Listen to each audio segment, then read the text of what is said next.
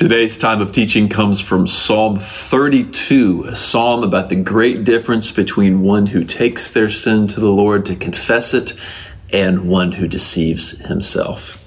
Let's read it together, then we'll walk through it together. Psalm 32. Blessed is the one whose transgression is forgiven, whose sin is covered. Blessed is the man against whom the Lord counts no iniquity and in whose spirit there is no deceit. For when I kept silent, my bones wasted away through my groaning all day long. For day and night your hand was heavy upon me, and my strength was dried up as by the heat of summer.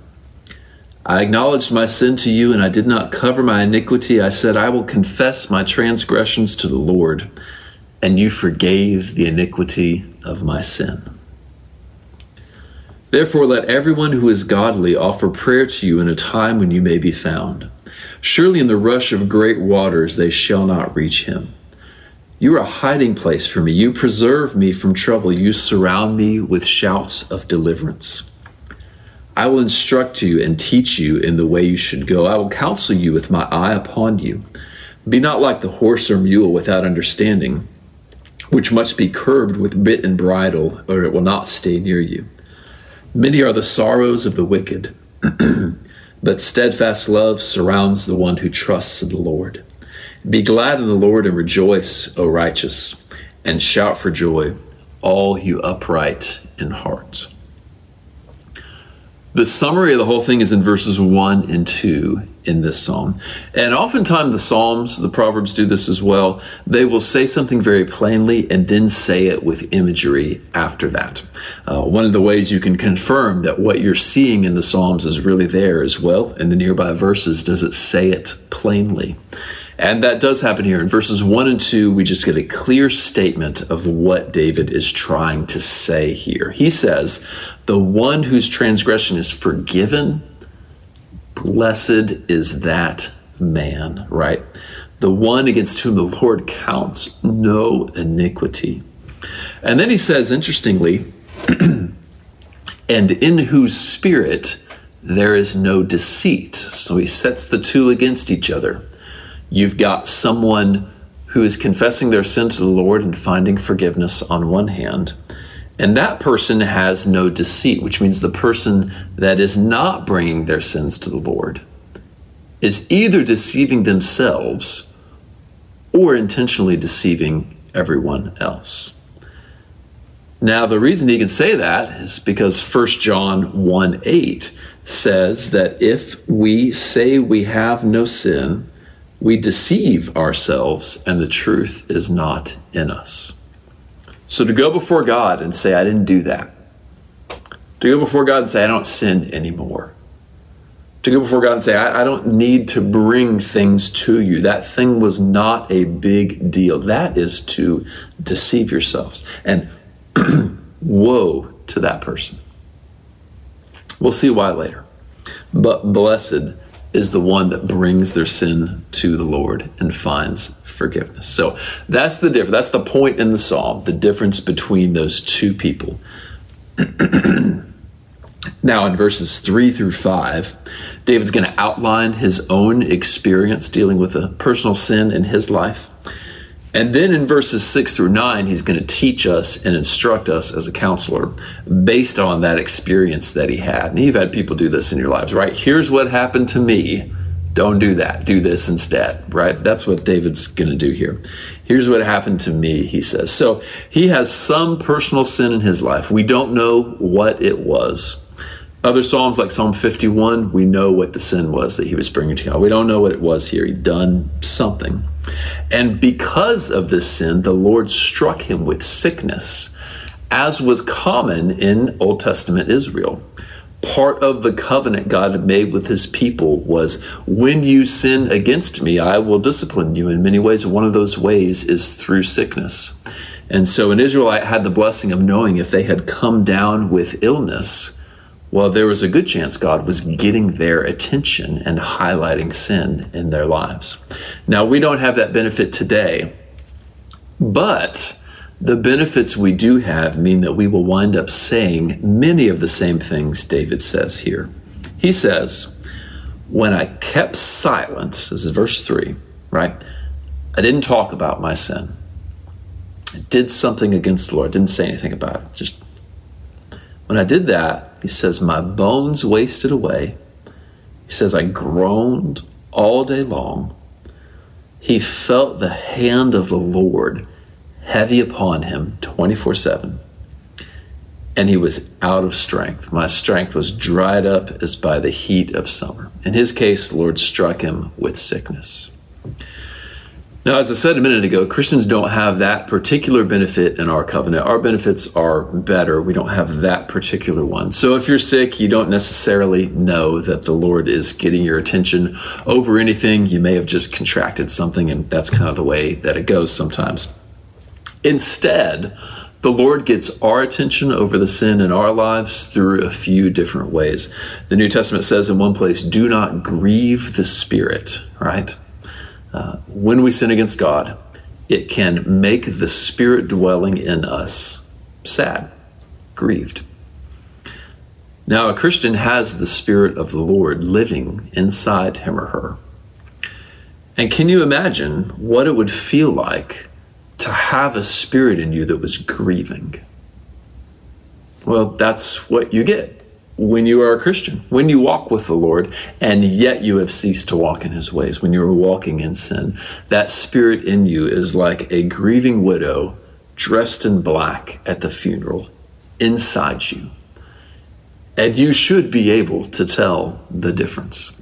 Now, if you're able to walk around and not constantly be bothered by that grieving Spirit of the Lord within you, even though you're walking in sin, even though you're freshly in sin, like just recently sinned against the Lord, or continually walking in it and doing nothing about it, and you're able to attend a church service and sing praises to the Lord and listen to preaching, and you're able to kind of walk around town as a member of a church and a professing Christian and deceiving everyone. Now, the only way you can do that and not just be bothered to pieces by that grieving spirit in you is to shut his voice out of your life and just not listen to it, right? If you lived with a person who just nagged and nagged and nagged all the time, the only way you could not let it get to you is to just shut their voice out, right?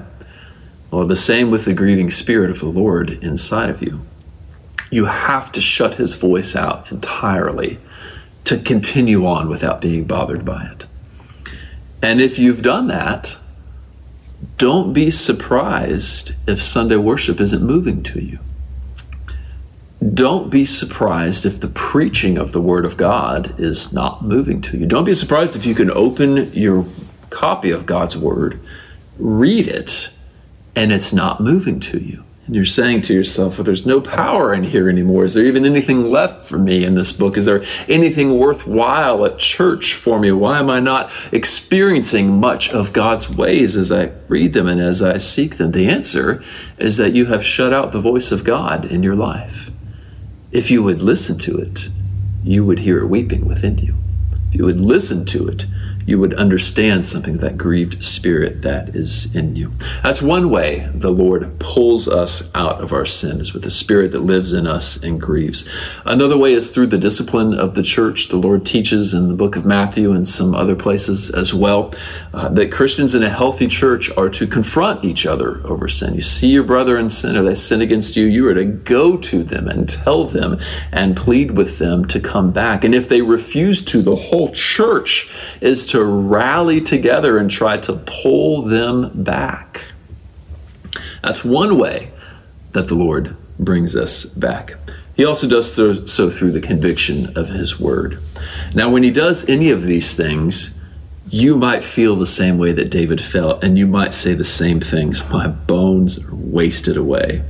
I'm groaning all the time, right? My strength is dried up as by the heat of summer. Why? Because God's Spirit is grieving inside of you. And so here's what he did in verse 5. He acknowledged his sin to God. He said, I acknowledge my sin to you. I didn't cover it. Right? I said, I'm going to confess it to him. And he finds that God forgave him. Now notice in the second line there, he says, I didn't cover my iniquity, right? I didn't bring it to him and say, God, I don't want to show you all of this, but I'll just give you a little hint that, hey, I had a thing. I did a thing, Lord. He doesn't do that, no. When a patient comes to a doctor with a wound, the patient doesn't hide the wound. The patient doesn't say, oh, this wound in my leg, it's shameful, it's gross. I don't want to, let me just tell you a little bit about it. Maybe you can give me a little advice and help me to deal with it myself. No, a patient just lays the wound open and says, here it is.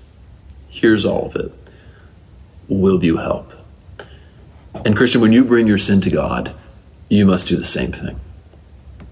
Lay the whole thing before him. Don't tell him half of it. Don't tell him 3/4. Tell him the whole thing. If this is repeated in your life and you've been doing it for 5 years, 10 years, 50 years, tell him.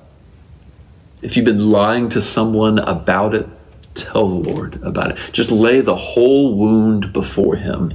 And then, because of Jesus' sacrifice on the cross for you, you can say what David says here, and you forgave the iniquity of my sin. If you want to be healed of your wound, you must show the wound to the doctor.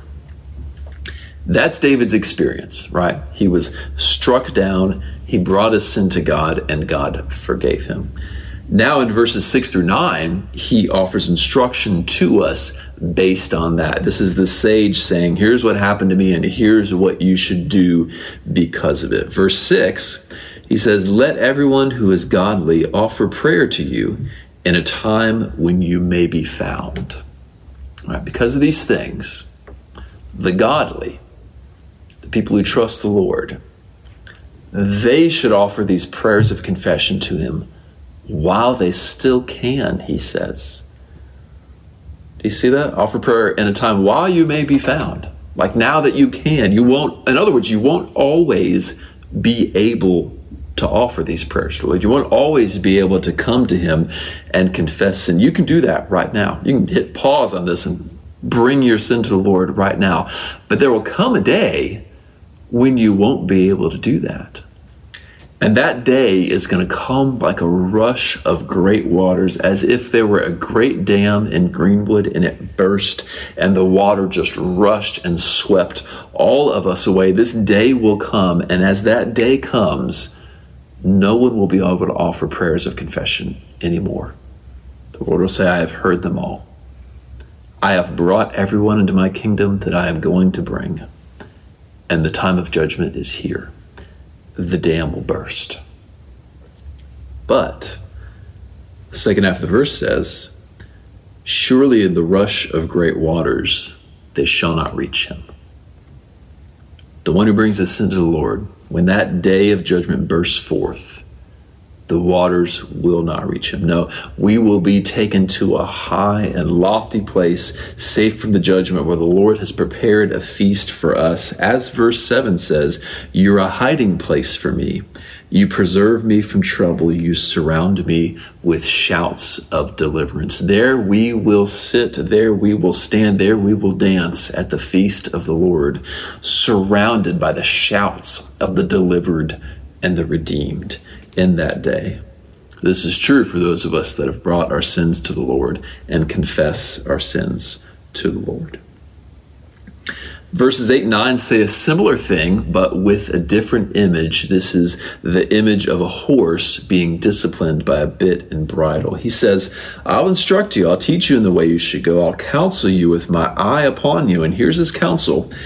Be not like the horse or mule without understanding, which must be curbed with a bit and bridle, or it will not stay near you.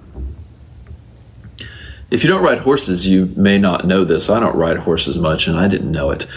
The bit that is in a horse's mouth is not used to steer the horse. In other words, you don't tell the horse which way to go by pulling on one end of the reins or on the other, the way that you might with a steering wheel. That's not what you're to do. Actually, that bit is deep back into the horse's mouth, and it's right up against some very tender cartilage between the horse's back teeth. And if you pull on that bridle, if you pull on that bit, it's very painful for the horse.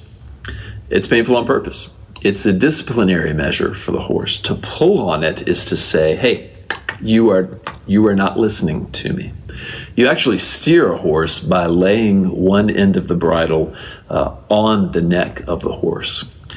And that is only if the horse is not listening to the instructions you're giving with your feet. You're actually supposed to steer the thing with your feet and point it the way that it's supposed to go. And if it doesn't listen to you, then you lay one side of the bridle on the neck of the horse to remind it, hey, this bridle is here. If you don't listen to me, it's going to hurt. And then if it doesn't listen, yank back on it and it hurts the horse. It's a disciplinary measure for the sake of the horse. A stubborn horse, you have to do that to a lot. Now, a meek horse, you can just ride and steer with. If you can put your hands up in the air and just steer the thing with your feet, it's great. A horse that will listen to you, but not a stubborn horse, no. And David says, don't be that stubborn horse. When the Lord pulls on the bridle, it hurts. When he yanks that bit into your mouth, it hurts. He says, I groaned all day long with what the Lord did to me. And that was just a taste of the judgment that is coming. Christian, when you feel those reins lay upon your neck, listen to the voice of the Lord. Do not shut out the Spirit of God, but listen to its voice. When the Spirit begins to grieve in you like a new widow because of the sin that you have done, listen to its voice and don't harden your heart against it. Do not be that stubborn horse. He gives another summary in the closing in verses 10 and 11. The sorrows of the wicked are many, but the one that trusts in the Lord, steadfast love surrounds him. And he just says, those of you that are righteous, those of you that have brought sin to the Lord and found forgiveness, be glad in the Lord and rejoice. What joy it is, my friends, who know what it means to sin before God, who know what it means to be a stranger and an alien and an outcast before God, to go before him and know that you have no business in his presence, but to receive his forgiveness. That is joy there, friends. Be glad in the Lord and rejoice, because forgiveness is available to you. So there's the great contrast, right? The people of God confess their sins to the Lord. They find forgiveness now, and they find that in the coming judgment, they are not swept away, but the judgment goes over them like water over a rock. The stubborn, though, sit in silence over their sin. They will not bring it to the Lord. They cover it, they hide it. This can lead to a miserable conscience now, or a seared conscience that refuses to listen to the Lord's voice at all. And if you do not turn from it, it leads to judgment later. 1 John says very similar things. As I read before, if we say we have no sin, we deceive ourselves, and the truth is not in us. If we confess our sins, he's faithful and just to forgive us our sins and cleanse us from all unrighteousness. Now, you may be asking, now, wait a minute, does this mean that I need to remember every single sin I've ever committed, every Sunday that we have confession of sin? And if I forget one, that I'm not a Christian? No, it doesn't mean that. It means that to be a Christian is not to engage in hiding your sins from God. We're talking about the sins you know about, the sins that you are aware of, the sins that you haven't deceived yourself into thinking aren't a big deal. And if you ask, the Lord will show them to you. So if you're just uncertain, if this whole thing leads you into a state of uncertainty, just simply ask the Lord to reveal your sin to you. And if he does, bring it right before him. Do whatever you need to do to make it right. Bring it before him. Plead the merit of the blood of Jesus. I want to close with just explaining why we could hope that the Lord would forgive us. It's very simple. He sent his son Jesus to seek and save the lost. His heart, his desire is to bring those who are far from him near to him. He has made a way for that through the blood of his son Jesus that was shed for us. Now, that's something we say a lot in church, and what it means is that the Son of God, Jesus Christ, died willingly on a Roman cross, just gave himself up to death when he could have just struck down everyone around him. He gave himself up and said, offered that death, that blood, as a payment for our sins. If we would confess our sins to him, turn from our sin, trust in Jesus by faith, we would find forgiveness there. So the instruction is the same as it is on every page of Scripture. Turn from your sin and trust in Jesus.